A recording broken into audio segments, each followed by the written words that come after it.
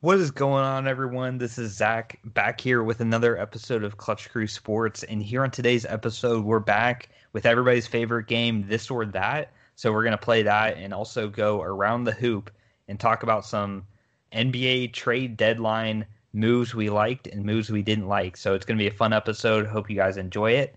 And now let me introduce you to the rest of our crew. Yo, what is going on, everybody? Eric, your ranting co-host here. Glad to be back. I had some situations that happened last week that kind of prevented me from being here, but I'm glad to be back and talk another episode, ready to talk some defensive players in football and the trades from the NBA and all that good stuff. So let's do this. Sorry, What's guys. going on? Yeah, here we go. Zach is having issues. Yeah. What's going on, guys? This is Connor, the co-host with the most, and I'm pretty excited to talk about defensive players. I played defense when I played football, so it's definitely my side of the ball. So, and especially since this time there's a Steelers player, hint, hint, hint, wink, wink, involved here. So I'm excited. What's up, guys? It's Nate here.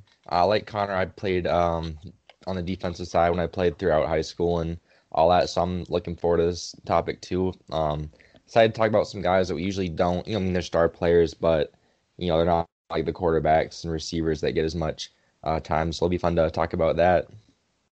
Yeah, definitely, man. We also got NBA trade deadline, all those NBA trades. We'll talk about the ones that we liked, didn't like, so that should be fun too. But yeah, as we said before, This or That is back. So the way this works, if you've never heard us play this game before, is we present two similar caliber type of players, two Pro Bowlers sort of deal with each other. And it's simple as that. This or that, which one do you prefer if you were making a team? Which player you think is better right now? Not necessarily what players had the better career, but what player you would take moving forward. And for this specific edition, I tried to do a lot of guys that are in the same division, so interdivisional matchups. So that makes things so much more interesting when you see like Bears and Packers players up against each other. Steelers, Browns, you will see that one first. So that makes things all the more exciting. So hopefully you guys enjoy, and let us know in the comments on Twitter if you agree or disagree with our takes. But let's go ahead and just get this thing started, guys. So this first set of guys is going to be linebackers and edge guys. I kind of just combined them all. But our first scenario for players to take, we have Myles Garrett for Cleveland and TJ Watt for Pittsburgh. So I'll say mine first, and then Eric, Connor, Nate can follow. I'm going to go Team Garrett. Team Watt. Team Myles Garrett. Just kidding, TJ Watt. And Team Garrett. Okay, so we're split down the middle. Two of us picked Garrett. Two of us picked Watt. I'll let Connor start with his reason, obviously, for why he picked TJ Watt out of this pair. I mean, aside from my personal bias being a Steelers fan, I think it's just pretty obvious to me that TJ Watt can do a whole lot more than Myles Garrett can do. Myles Garrett's pretty much a pass rusher, and that's it. But TJ Watt, he can pass rush, he can cover, he can stop the run, he can do anything for you. Myles Garrett's decent against the run too, but TJ Watt is just a more dynamic player than Myles Garrett is. I mean, you're not going to see Myles Garrett getting interceptions or anything like that. Both force a high amount of fumbles. And I think the other thing for me that elevates TJ Watt over Myles Garrett is that although he hasn't won it yet, which I'm kind of upset that he didn't win it this year. Maybe last year he didn't have as much of a case, but this year I think he should have gotten it. But he is a two-time runner-up for Defensive Player of the Year. And Myles Garrett, although he's been in the conversation, has never really kind of been close to tasting that award, unlike TJ Watt has. So seems pretty easy for me. All right. So Nate, let's hear from you. You picked Team Garrett along with me. Why'd you go with Garrett? Yeah, so I agree with Connor here. He's not, as versatile of a player as TJ Watt, kind of more, by virtue of him being like a pure like defensive end, more of like a straight up pass rusher. But I gave him the edge just because I think he's a little bit more of like, just as a pass rusher, I think he has a little bit more to offer, just in terms of just his size, strength, all that stuff, and just in terms of playing in Cleveland, they've gotten better as a roster, obviously last year, but I think, I mean, he's played under more like defensive coordinators and hasn't had a whole lot of talent, around him as much as the Steelers had like Bud Dupree and some of those guys helping out. I think if these offseason moves kind of work out right for Cleveland with the guys they brought in, he could definitely like maybe put up some better numbers and kind of be more of like a force as a just pure pass rusher with some other help on the other side of the line there. Yeah, that's Nate basically said all the reasons why I picked Garrett. Just like I feel like he does play on like a weaker line, and that's a benefit for him. Whereas Watt has all those guys on that line helping him out. Can't really get double teamed when you have all those guys on that defensive front. But moving on now, we have another divisional rivalry here. So Bears and Packers fans, don't agree on much. And this is another thing I'm sure that they don't agree on. But who would you guys take out of this pair of players? We have Khalil Mack for the Bears and Za'Darius Smith for the Packers. I'm going to go Team Smith. Team Smith. I'm also going to go Team Smith. I'll be different here and go Team Mac. All right. Glad we had one different opinion on this one. But yeah, I went with Smith just because he's really had a lot of production that seems to go underrated. I think it was like 2 years ago he missed out on the Pro Bowl, but it was one of the biggest Pro Bowl snubs because I guess just there was a lot of big names in the NFC, big name pass rushers. And when it comes to Pro Bowls, I don't think you can really take them with a grain of salt because it's all a popularity contest, and age is a big factor in it. They give the older guys the nod a lot of times, but even still, I think Mac to me has never been the same player after leaving Oakland. Like, he's been good with Chicago, but also at the same time, they have a great defense around him, and it's never been just him. It always feels like on Chicago's defense, there's like Leonard Floyd, Roquan Smith, like just all these other guys are on the defense that were making plays as well.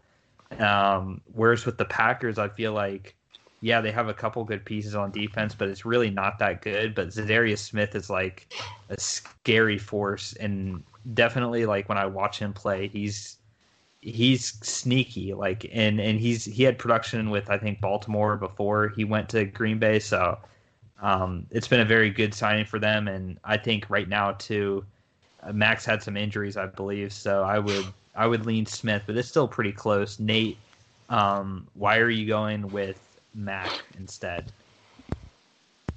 I just think that Mac's track record is a little bit longer, is why I'm giving him the edge. I think Smith definitely has put up better production the last couple of years. I think I agree with you. Like, aside from Mac's first year in Chicago, his production has kind of been, dropped off since he left Oakland. But I just think that over the course of his career, he's had more like double-digit sack seasons, and just like we kind of know he's a freak, and it doesn't always show with the stats. But I think talent-wise, he's been there his whole career. Whereas with Smith, it's like if you look at his Baltimore stats, it's like he only had like I think his best season in Baltimore was like 5 sacks or 8 sacks or something like that, and then he's broke out the last couple of years. But I think for me to give him the edge, I just like to see him come back this year and put up another big season and all that. He's definitely one of the best rushers in the league. I think both these guys are right up there, but I'm just gonna give Mac the slight edge here because he's been doing it for a little bit longer. Yeah, that's understandable. I definitely use that logic when it comes to some other people as well. Like if you've been doing it for longer, you're more proven, even if you're a couple years older. But next up here, before we finish the defensive line slash linebacker part of the defensive this or that, we have an AFC South matchup here between these two linebackers. So they do different roles, obviously, but still linebackers. And we have Darius Leonard from the Colts and Miles Jack from the Jaguars. So obviously, the bias and all, I'm going to take Miles Jack. Miles Jack. I'm Team Darius Leonard. I'm Team Leonard as well. All right, so we got a 2-2 split. Not surprised the two Jags fans took Miles Jack. So, Eric, what about Miles Jack has really impressed you the most, and what made you pick him over Leonard, who's also very good? Well, the reason why I picked Miles Jack, a lot of people may not know this because obviously the Jags don't get many primetime games, but Miles Jack, he kind of struggled early on in his career, but a big reason for that was because his first few seasons, they really had him playing out of position. Like, I remember when he first started with Gus Bradley, he had him playing some weird, like, auto linebacker, like a strong side linebacker that he called an auto or a lotto or some garbage like that. But it was a position that was not a good fit for him at all. And then after that, they moved him to middle linebacker.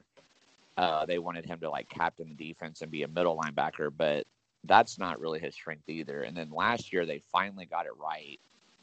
They put him at weak side linebacker, which is where he was meant to play. And he thrived last year because of that. And we really got to finally see Miles Jack like play to his full potential.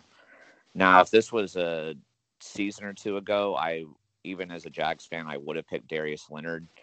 But his first couple of seasons, I mean, he was elite, and obviously he's still really good. But I noticed this past season, I saw him get burnt in coverage more than usual. He wasn't as effective as usual. Obviously, he's still got a lot of tackles and everything, and he's all over the field. But I felt like Leonard had a little bit of a slip in his production last season, whereas Miles Jack has now like elevated and reached more of his potential. So if I'm starting a franchise today, I would pick Miles Jack. I think he's only going to get better. Yeah, man, I definitely you hit it on the nail on the head there. Like Leonard last year, to me, he started out the season real slow. He got better as the season went along, but I think compared to his other years, he still was a little bit down. Whereas, like you said with Jack, they finally put him at his natural position. He really thrived and was doing so much stuff. I still would like to see the penalties cut down a little bit. He gets some penalties every now and then, but another plus for Jack is this year he had his best season without Calais Campbell, without Yannick Ngakoue, no Ramsey, nobody else really of notable stature on the defense, but he was still producing, and that to me spoke volumes as well. That defense was pitiful, but he was the lone bright spot and really kept us in games single-handedly on the defense. So that's why I'm going Jack. But Connor, why are you picking Leonard instead? Well, first of all, with Darius Leonard, I guess more so with Miles Jack.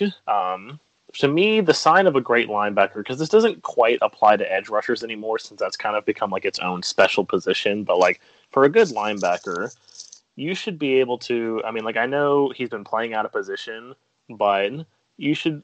I'm not saying that you should do fantastic when you're not playing at your natural like weak side linebacker, but you should still be able to do good anywhere on the field if you're a really good linebacker. I know Darius Leonard hasn't had to play out of position because he's been the main guy since day one. But his coaches were smart and knew how to put him where he probably plays right. Gus Bradley. Exactly. But to me, it's just like I think that still does hurt him, in my opinion. Like how kind of, obviously he was still really good, but, the struggles that he had early in his career still kind of put him down for me. And also, I just look at what Darius Leonard's been able to accomplish compared to Miles Jack, seeing as how Darius Leonard has played 30 less games, so like 2 full seasons less than Miles Jack, and he still outranks him in pretty much every stat category. Like Miles Jack has him beat like by 5 on tackles or something, but like other than that, it's all Darius Leonard. And he's really the heart and soul of that Colts defense. Like I know, the Colts have a lot of other players on that. It's a good defense. But the Jaguars had a lot of good players, too, for a long time.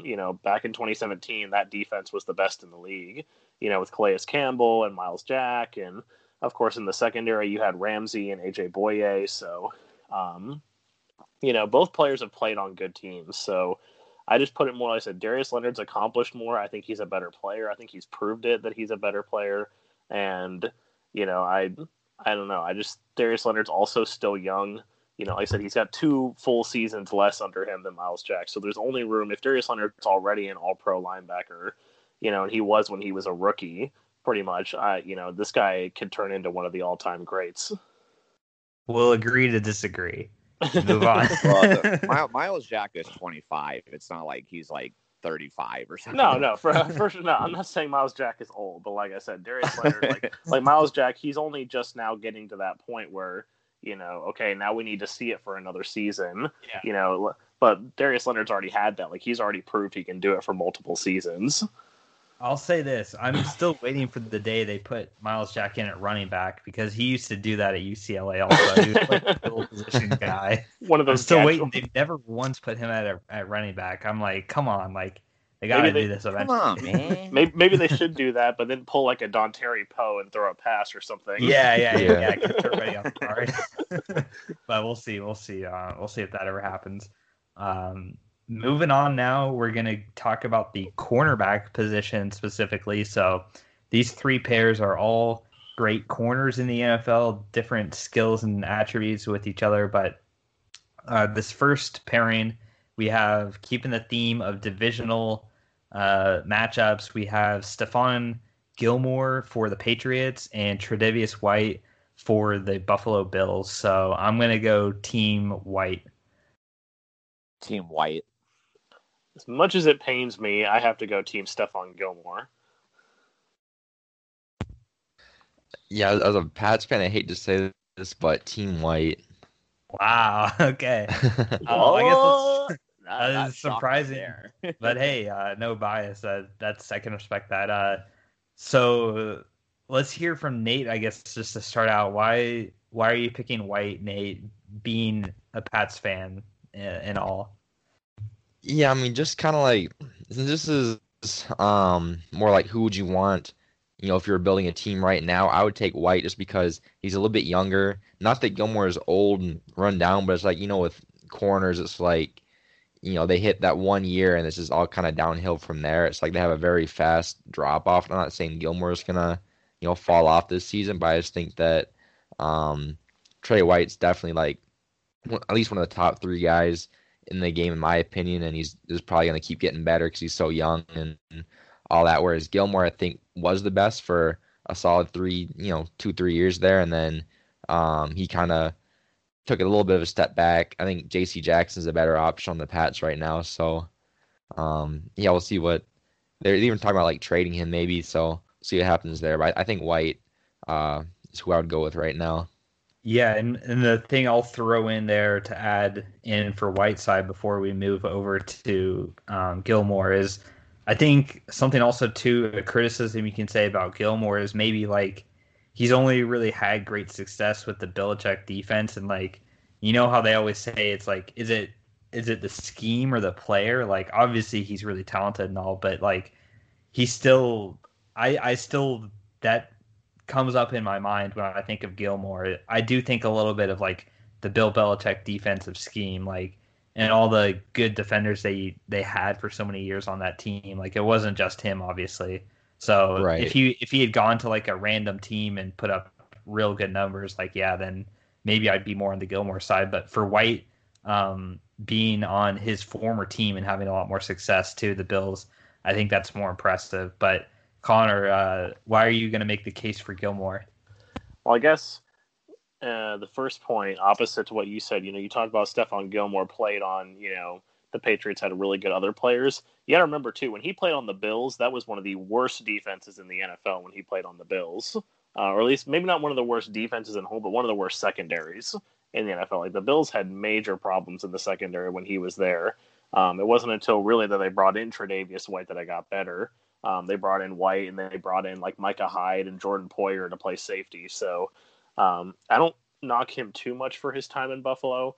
There was obviously a reason why they traded him, but Bill Belichick, he does have an ability to bring out the best in everyone, and he brought out the best in Stephon Gilmore. Another thing that I equate to Stephon Gilmore is that he actually, unlike Tre'Davious White, on the majority of the occasions, Stephon Gilmore will shadow the team's best receiver, whereas Tre'Davious White he does shadow occasionally, but for the most part, he kind of pulls like a Richard Sherman type thing where he stays on one side of the field a lot of the time. And it's kind of one of the reasons why his target count is so low, because a lot of times teams, if he's not shadowing a big receiver, then, they're just going to put like their third string receiver on him and just not even care. They're like, okay, well, he'll cover that person, like this scrub over here. So we'll take and put Devontae Adams or, Tyreek Hill or whoever and put them over here on the other corner, like Levi Wallace, since Tre'Davious White's not going to follow them. But the other thing with Tre'Davious White, too, is just maybe it's just me because I've watched a lot of Bills games, but I have seen him get burned so many times. Like, over the course of watching the Bills this year, I can't tell you how many times I saw a big play or a touchdown, and I was like, oh, that was a blown coverage by Tre'Davious White again, Tre'Davious White had to get bailed out by the safety barely because he blew a coverage again. So I don't know. Maybe it's just me because I've watched all these Bills games, but I feel like he gets burned way more than almost any corner I've seen, except for maybe another person later on this list. So, yeah. But yeah, that's why. And like I said, Gilmore, he's a former defensive player of the year too. It's just, maybe he is starting to go on that downward trend, but he's not there yet. So I'm sticking with Stephon Gilmore. Yeah, and speaking of those next people, we have another matchup. Now, this is the only one that's not really... I guess we have another one that's not same division, but the AFC East has so many corners that Xavier Howard here, I had to put him in a matchup against Jalen Ramsey. So, Jalen Ramsey. So we have Jalen Ramsey, obviously, and Xavier Howard. So I'm going to go Team Ramsey. Oh, God. Team Ramsey. Yeah, I have to go Team Ramsey. Yeah, I can't even be different here on this one. I got to go Ramsey, too. All right, so this is our first unanimous. I believe this is the first unanimous one matchup here. So I'll say something quick about Ramsey, and then I'll let Nate speak about him. But I've seen him play in person, and I've seen him up close, and he is like the prototypical, like, if you were to design a corner, like his physicals are what you would want in a corner, like his size and everything. Not saying the other guys aren't good at what they do, but he just has that, you can't teach that, you can't teach size and all that stuff, which he has. And then to also add on to it, he has, it just seems like he really improved this last year. Last year or 2 years ago, he had the trade and it was kind of a bad season for him, but he really played well last year, and it was on a great defense. But still, he consistently did a good job, and he's kept just Devontae Adams in check. He kept Devontae Adams in check. He's a hard hitter. Really, I don't like it now, but he's a great trash talker as well. Like, he gets in people's heads. That's like it's underrated, but it's actually like. It affects him, because I know that one time he said something to AJ Green and caused him to like get ejected in a fight. So like he gets in people's heads, and he's shut down DeAndre Hopkins a lot of times also, and that's another thing too. DeAndre Hopkins, top 2-3 receiver in the NFL, and he's consistently shut him down in Arizona and Houston. So, yeah, it pains me to say it, but he is elite. So I'm gonna have to go Ramsey. Nate, anything I said there that I missed? What else about Ramsey do you want to add on before we move forward? I mean, you touched on most of it. I think he was shut down with the Jags for those couple of years, and like you said, he had a little bit of a down season after they traded him. But I think he bounced back last year, and he doesn't show any signs of slowing down. So I think he's probably talent-wise, I'd say best corner in the game right now. He bounced back from trying to start a fight with Marcus Peters and having to get carried off the field. Never forget they held him back, or he would have. I'll never forget Marcus that. Peters.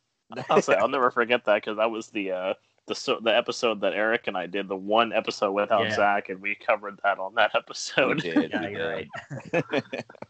Okay, and then the last pair of corners we have on this list. Jaire Alexander for the Green Bay Packers and Marshawn Lattimore for the Saints. So 2 NFC corners, roughly the same age, obviously. Wear the same number 2, actually. I just saw that now. Both wear 23. But this is a real tough one. But I'm gonna go Team Lattimore. Team Jaire. Opposite to Zach. Aside from the Steelers players not included, this was actually the easiest decision for me to go Team Jaire. Yeah, I'm Team Jaire as well. Oh wow, okay. So I'll start off. Like I said, I was going back and forth on this one, for what I wanted to pick, but I know he's got some felony gun charges or something like that maybe coming. So that's scary, but assuming, with these NFL players, it seems like if you're good, the legal system, tends to shuffle these under the rug. So we'll see if that happens. I don't know. I don't know what'll happen, but I did hear that story. I don't know if that factored in any of y'all's pick, but no. With Lattimore, okay. But with Lattimore, I think he's really, really good. He stands out to me watching Saints games, not too much. I don't know what to say other than the fact that I've watched both of them, and from what I watched, Lattimore seems to do a little bit better, but it's close. But you guys seem to make this more for Alexander. So I guess Eric, I'll start with you. Why'd you pick Alexander? Yeah, well, this one was tough for me too, but I guess the reason why I'm going with Jaire, and kind of a reason why I also went with Za'Darius Smith. I mean, those 2 guys are the 2 main guys on that defense. Whereas with Marshawn Lattimore, he has a lot of other help around him, kind of like what you guys talked about with TJ Watt and the Steelers, and we've talked about how with Leonard and the Colts and all that stuff. That's kind of the reason why I went with him here. I feel like Jaire has shined. But I mean, they're both really good. This one was really tough for me as well. I kind of had the harder time. Their stats are pretty similar. Like you said, they're about the same age. But for me, it's more of just a slight edge to Jaire. But I'm kind of curious with Connor, because Connor said that this was the easiest decision for him. So I kind of want to hear what Connor has to say on this. Yeah, let's hear it. I mean, it might be pretty anticlimactic, but I did mention when I was talking about Tre'Davious White that I've seen one corner get burned more than Tre'Davious White, and that was Marshawn Lattimore. Watching all the Saints games that I watched, good Lord, he could not cover anything last season from what I saw when I watched him. So I don't know, maybe it was just the games I watched, but he looked like he was, headed for maybe New Orleans was going to trade him or something when I was watching him. I was like, man, what is this guy doing? Isn't he supposed to be one of the best corners in the league? And it just seems like every time there's a catch, it's his receiver that's getting the catch. So I don't know. That's why I picked Jaire. And also, like you guys said, he plays on a worse team than Lattimore. So yeah. Moving on now, we'll go to the final group of 3. We've got safeties. This first pairing is some AFC West rivals. Justin Simmons or Tyrann Mathieu. I'm going to go Team Matthew. Team Matthew. This was a tough one for me, but I'm going to go with Team Simmons. And Team Matthew. All right, so 3 Matthews and 1 Simmons. Nate, I guess I'll just ask you first. Why did you pick Matthew instead of Simmons?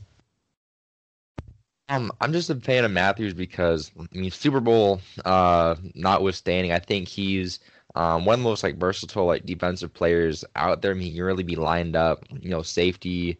He plays a little bit of corner, nickel, slot. Plays in linebacker sometimes, rushes the passer a little bit. Kind of does anything on the field. He's got the speed, just overall athleticism, and I think I haven't watched enough of Simmons. I just haven't seen a lot of Broncos games in the last year to know, for sure what he's capable of. I know he's one of the best out there right now, but I think Matthew, even though he's getting a little bit older, I think just that versatility is there's not very many guys who've been able to do all the stuff that he does and he's done it for multiple teams and, defensive schemes and everything. He just keeps producing everywhere he goes. So I think even back to in college at LSU, he's just a special athlete there. So that's who I would take if I was starting a team here.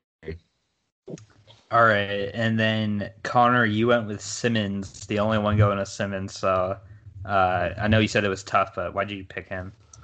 Yeah, I picked Justin Simmons just because the thing for Tyrann Mathieu for me is I feel like maybe he's lost part of his game in a way from when I used to watch him when he was on the Cardinals.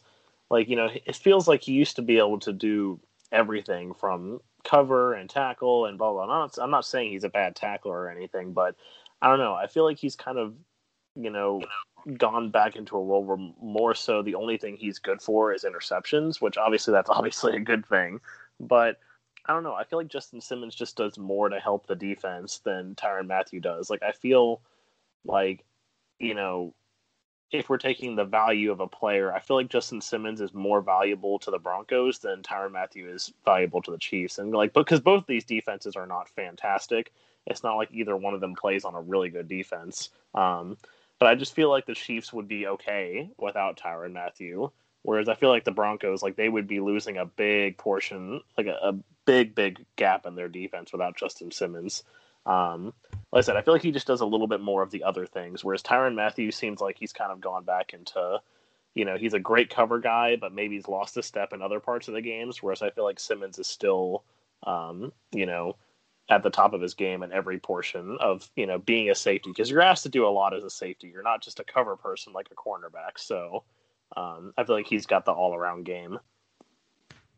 Yep, and then staying out west, we have another pair of safeties here. Going to the NFC now, we have Jamal Adams for the Seahawks and Budda Baker on the Cardinals. So Seahawks and Cardinals here. I'm going to go Team Baker.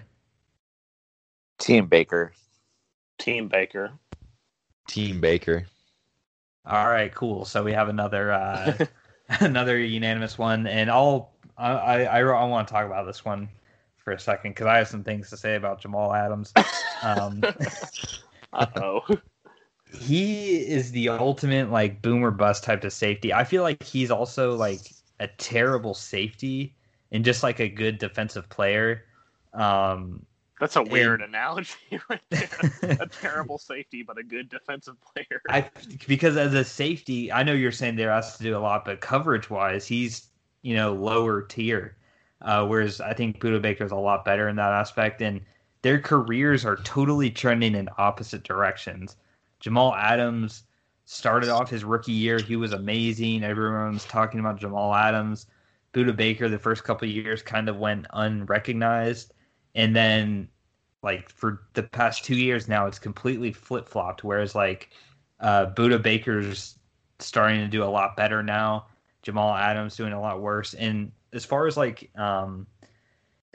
him, obviously he was traded for 2 first-round picks. That was way over compensated by the Seahawks there. The Jets, they got a steal there, getting 2 first-round picks for him because what did he do for the Jets? The Jets were never in the playoff contention in his time with New York. I know they got worse when he left, but that was because of a lot of other reasons. And he just whined and quit his way out of there, kind of like Ramsey did at the end. Like, it was just left me in a bad. He just left a bad taste in my mouth, and people call him Blitz Boy because that's all he seems to do well. I don't know if any of y'all have ever heard that nickname, but they call him Blitz Boy because he just blitzes. And it seems also like he plays, as far as what I was saying about earlier, bad safety. Like, it seems like a lot of times he goes rogue on the field and like does whatever he wants. So that's why people have been really hyping Jamal Adams up the last couple of years and stuff, and I've just never been a one. I've always valued a lot of other safeties on my board ahead of him, so I do like Budda Baker quite a bit. He's not the best safety, but I think he's just better than Adams because Adams is interesting. He's just I don't know when I don't want to say anything more, but yeah, Team Baker all the way there, and then we will round this out with 2 guys, some college rivalry here with like Florida State, Alabama players. I think they grew up around each other. They've always been tied to each other. And that's going to be Minkah Fitzpatrick and Derwin James. Minkah was with the Dolphins. Obviously, he's been traded since then, since he was drafted to the Steelers. So I'll start things off, guys. I'm going to go Team Minkah. Team Minkah. Obviously, Team Minkah. Team Minkah. All right, so I'll let Connor talk about this one as we have our third runaway of the night. Yeah, I mean, Minkah Fitzpatrick, it's just, I don't know, it's been a long time since I've seen a player that, like, maybe I shouldn't say the draft, because obviously TJ Watt was in the draft, but it's been a long time since I've seen the Steelers make a trade for someone that, like, came in and just had an immediate impact and was, like, in my opinion, a big win for the Steelers, because it seems like, I don't know, the Steelers just don't do a lot of trading, it seems like.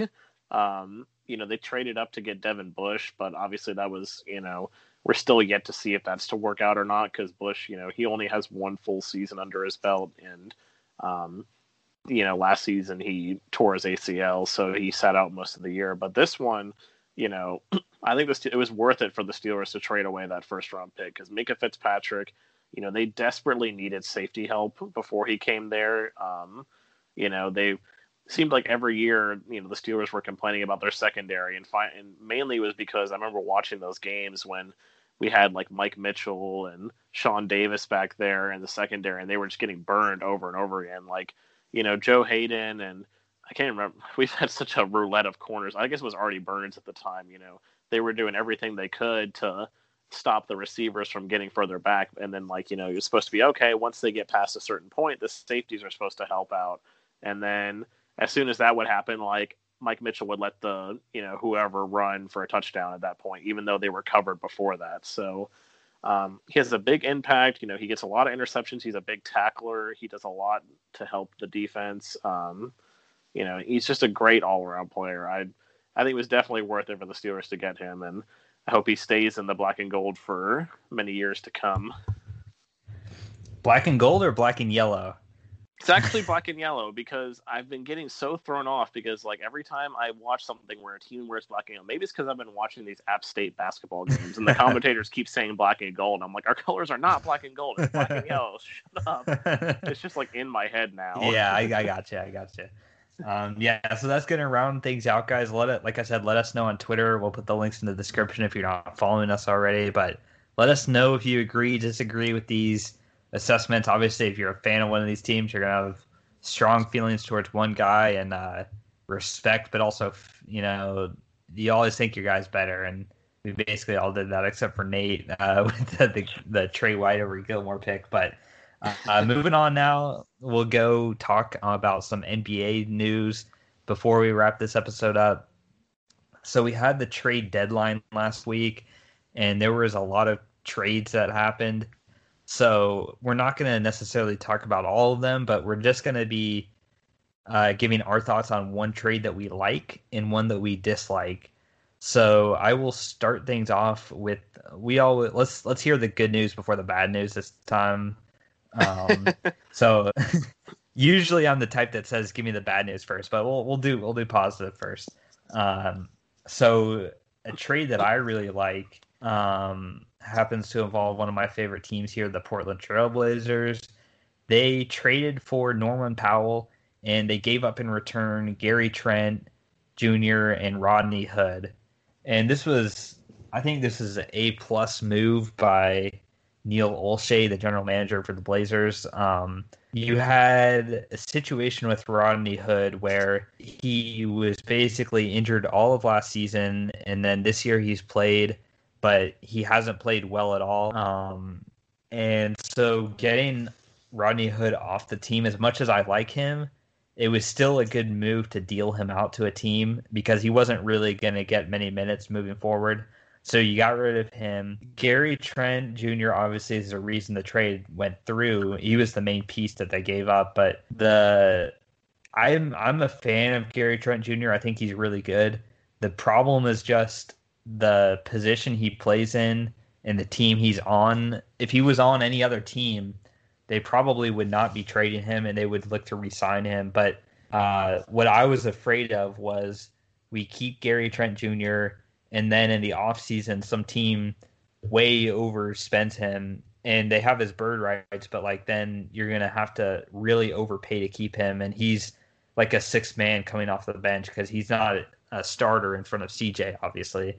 So it was a good player, but just not a good fit with the Blazers moving forward. You didn't want to have that long-term. You didn't want to have all your cap space at one position on the court.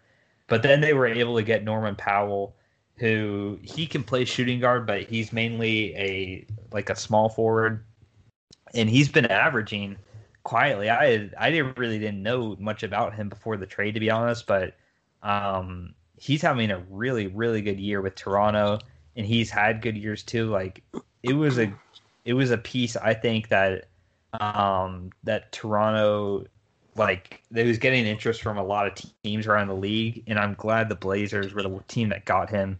But he's going to have a tremendous impact. I think he'll eventually take over as the starter there. And even in the meantime, like, he's still providing instantly for the Blazers points and offense. And he is a better defender, I think, as well, which is something they needed. So I'm a big fan of this for Portland. They got rid of some stuff that they needed to get rid of because otherwise it would have been for nothing if they let Gary Trent walk. And now they got, I think, a better player and someone that's going to fit the team a lot better. So big fan of Powell, and I'm excited to see him as the year goes on. Eric, tell us about a move that you liked. Yeah, my biggest win during the trade deadline, in my opinion, was the Boston Celtics getting Evan Fournier.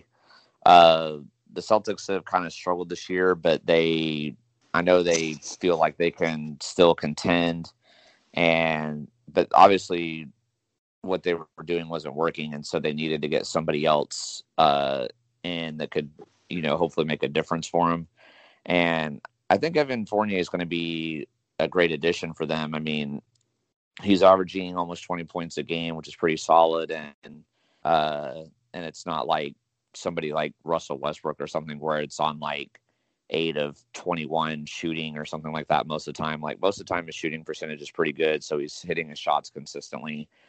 Now, he did do horrible in his first game as a Celtic, unfortunately, but obviously it's just one game. It's his first game with a new team, new environment. Like, he'll adjust for sure, and he's not going to play like that on a nightly basis, obviously. And what I also really liked about it for the Celtics was just that they didn't have to give up anything in return really to get him. They gave up a player that they weren't going to use. They gave up 2 second-round picks, which basically translates to a ham sandwich and a taco.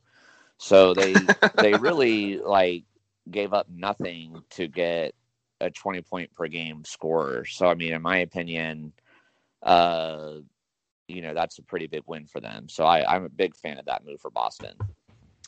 Yeah, it pains me, but Connor, Zach's going to be getting pained a lot I know. I know how you feel and now. Not from the Blazers either. No, the Blazers are good, but Connor, tell us about a trade win that you liked. Yeah, so I think the biggest trade win for me that I saw, well, I think that was really good. Sorry, something that's in my throat.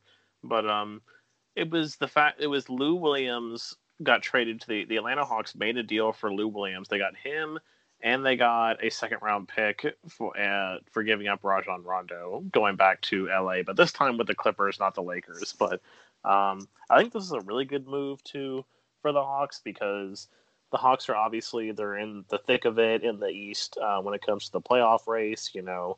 I think it's something like the top, from like seed 4 to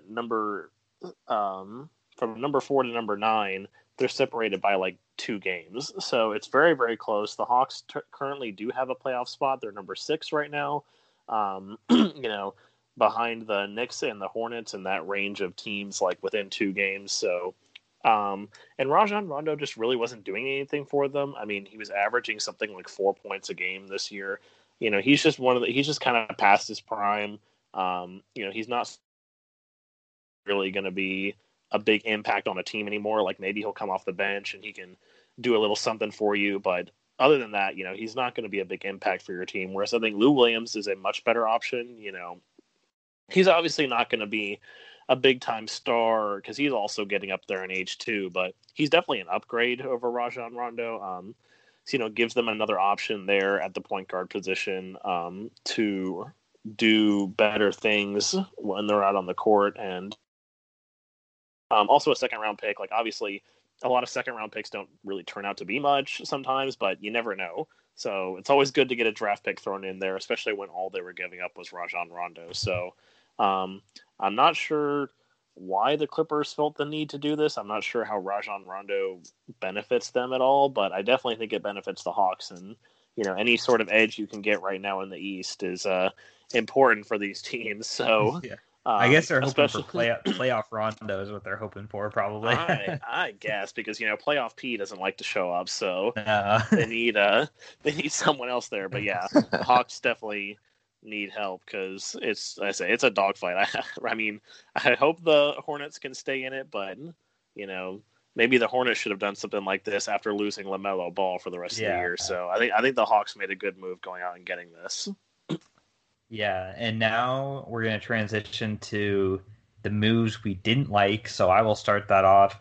I didn't want to talk about the Magic stuff. I just didn't want to do it. But another one of these moves that I kind of scratched my head out a little bit, really with the fit, and that's going to be Victor Oladipo traded to Miami. Now, if you're asking me, I think this is losers all around because I heard a report that Houston could have just had Karis LeVert in that James Harden trade, but instead they wanted Victor Oladipo from Indiana. So Karis LeVert went to Indiana, and then Oladipo went to Houston.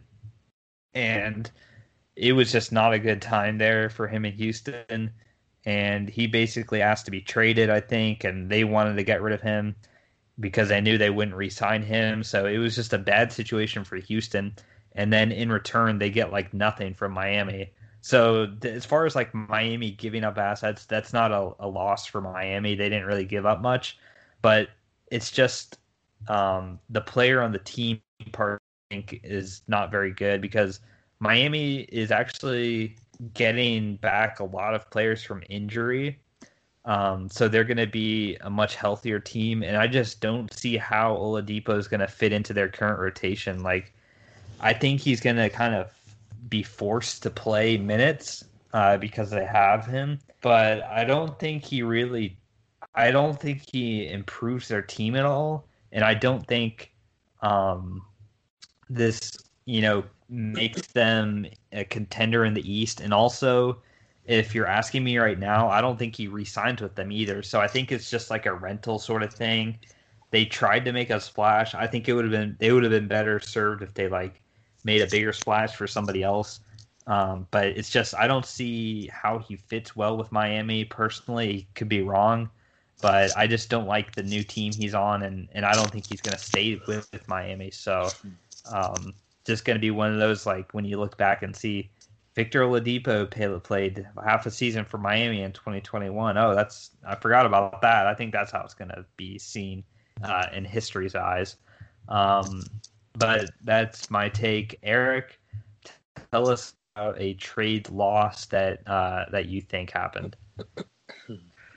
Yeah, I know. I mean, obviously Zach knows this, and I know Zach agrees with this, but he's not going to like to hear it. But I kind of broke the rules a little bit here, and for me, I have a loss here for the Magic with all of their trades. I don't think any move they made was good. I felt like they could have done way better.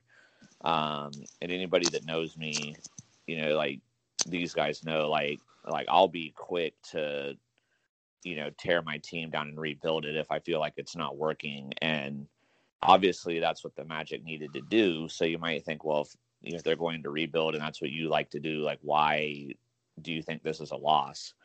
My problem is it's not that they're going into a rebuild. My problem is the way they're going about doing it.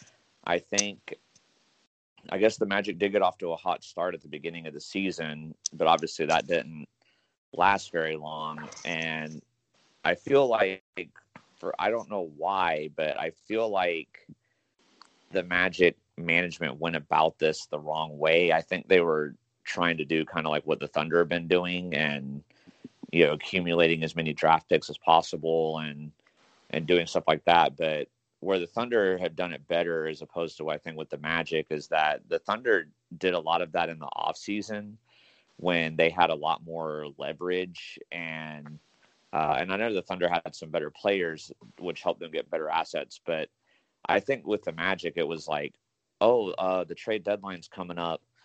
We got to get rid of all these people. So it was almost like they just kind of threw them out there and then just took the first offer they got instead of trying to maybe negotiate with other teams and try to, get something better from another team, or maybe do a 3-team trade or something. They were just kind of like, oh, you'll give us a second rounder for this guy? Okay, we'll take it. Or you'll give us a protected first for this guy? We'll take it. Here, you can have him.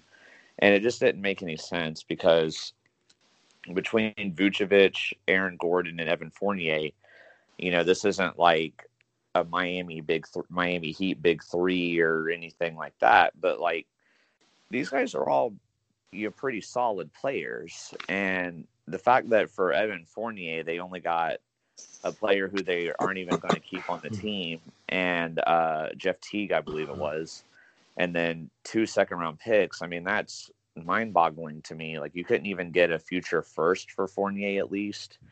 And then with Vooch, like the picks they're getting from the Bulls, they're like top 4 protected.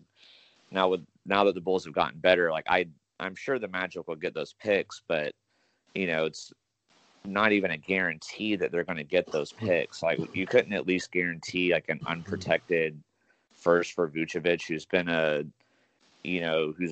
been in All-Star games multiple times. He's a consistent 20 and 10 guy. Like, he's not the greatest center in the league, but he's still pretty good. Like, I felt like they could have got more for Vooch. Like, Aaron Gordon, they got a decent bit of compensation on, but I still, like, I think, correct me if I'm wrong, Zach, but wasn't the first round pick they got from that one like not until like 2025 or something like that? Yeah, I was going to say that it's 2025. So they're not even going to have that pick for they're not even going to have that pick for 4 more years. So I don't know, man. I felt like the Magic did a horrible job, and they're going to rebuild, and it's going to take time. But I feel like with them, it's going to take even longer than it's going to take the Thunder. So just for me, the Magic as a whole is a huge L here. I can't disagree. Connor, go ahead and tell us about one trade lost in your eyes. I will say one that's kind of funny is your voice is like very deep right now, Zach. I don't know what's happening. There. I can like hear. I don't know. I think I unplugged something. I don't know. Okay, I'm glad it really wasn't just me. I'm glad it wasn't just me that noticed that. I mean, Eric. Oh, hold on. I'm gonna leave the Skype call and rejoin. Okay. Okay. Yeah, Well, Connor, you go anyway, ahead, man. yeah. I mean, Eric pretty much covered everything about my one that I was going to talk about, but I guess I'll just mention. I thought out of all the Magic's trades that they made, I feel like the Vucevic one was probably the biggest loss for them, given the fact that they got. Obviously they got 2 first-round picks, but one of them isn't even like if I was the Magic with those picks, I would have gotten like a 2021 and a 2022 rather than a 2021 and a 2023. I don't know. I feel like Vooch having the best year of his career, and you couldn't get like back-to-back first-round picks. You got Wendell Carter Jr., who is going to be, he'll be there. He's kind of just like a backup at best. He's never been a big offensive threat. They already have someone to fill the shoes of Vucevic and Mo Bamba. So, I guess just keeping around for backup reasons. And, obviously they got Otto Porter Jr., but it just seems like they did it at the wrong time. I think, who was it when, Eric, you were talking about how, he, doing stuff, how the Thunder did all their stuff during the off season. The Magic probably should have waited till the off season, especially with Vucevic, because I just think if they had waited to trade him during the offseason, they probably could have gotten a lot more for him. Given he's coming off the best. He's coming off the best year of his career. He's still shows that he's getting a little bit older, but he's still kind of in the prime of his career. So they could have gotten a lot more for him if they had waited till the offseason. So just just an all around complete failure by the Orlando Magic. Thanks a lot, guys. Hopefully,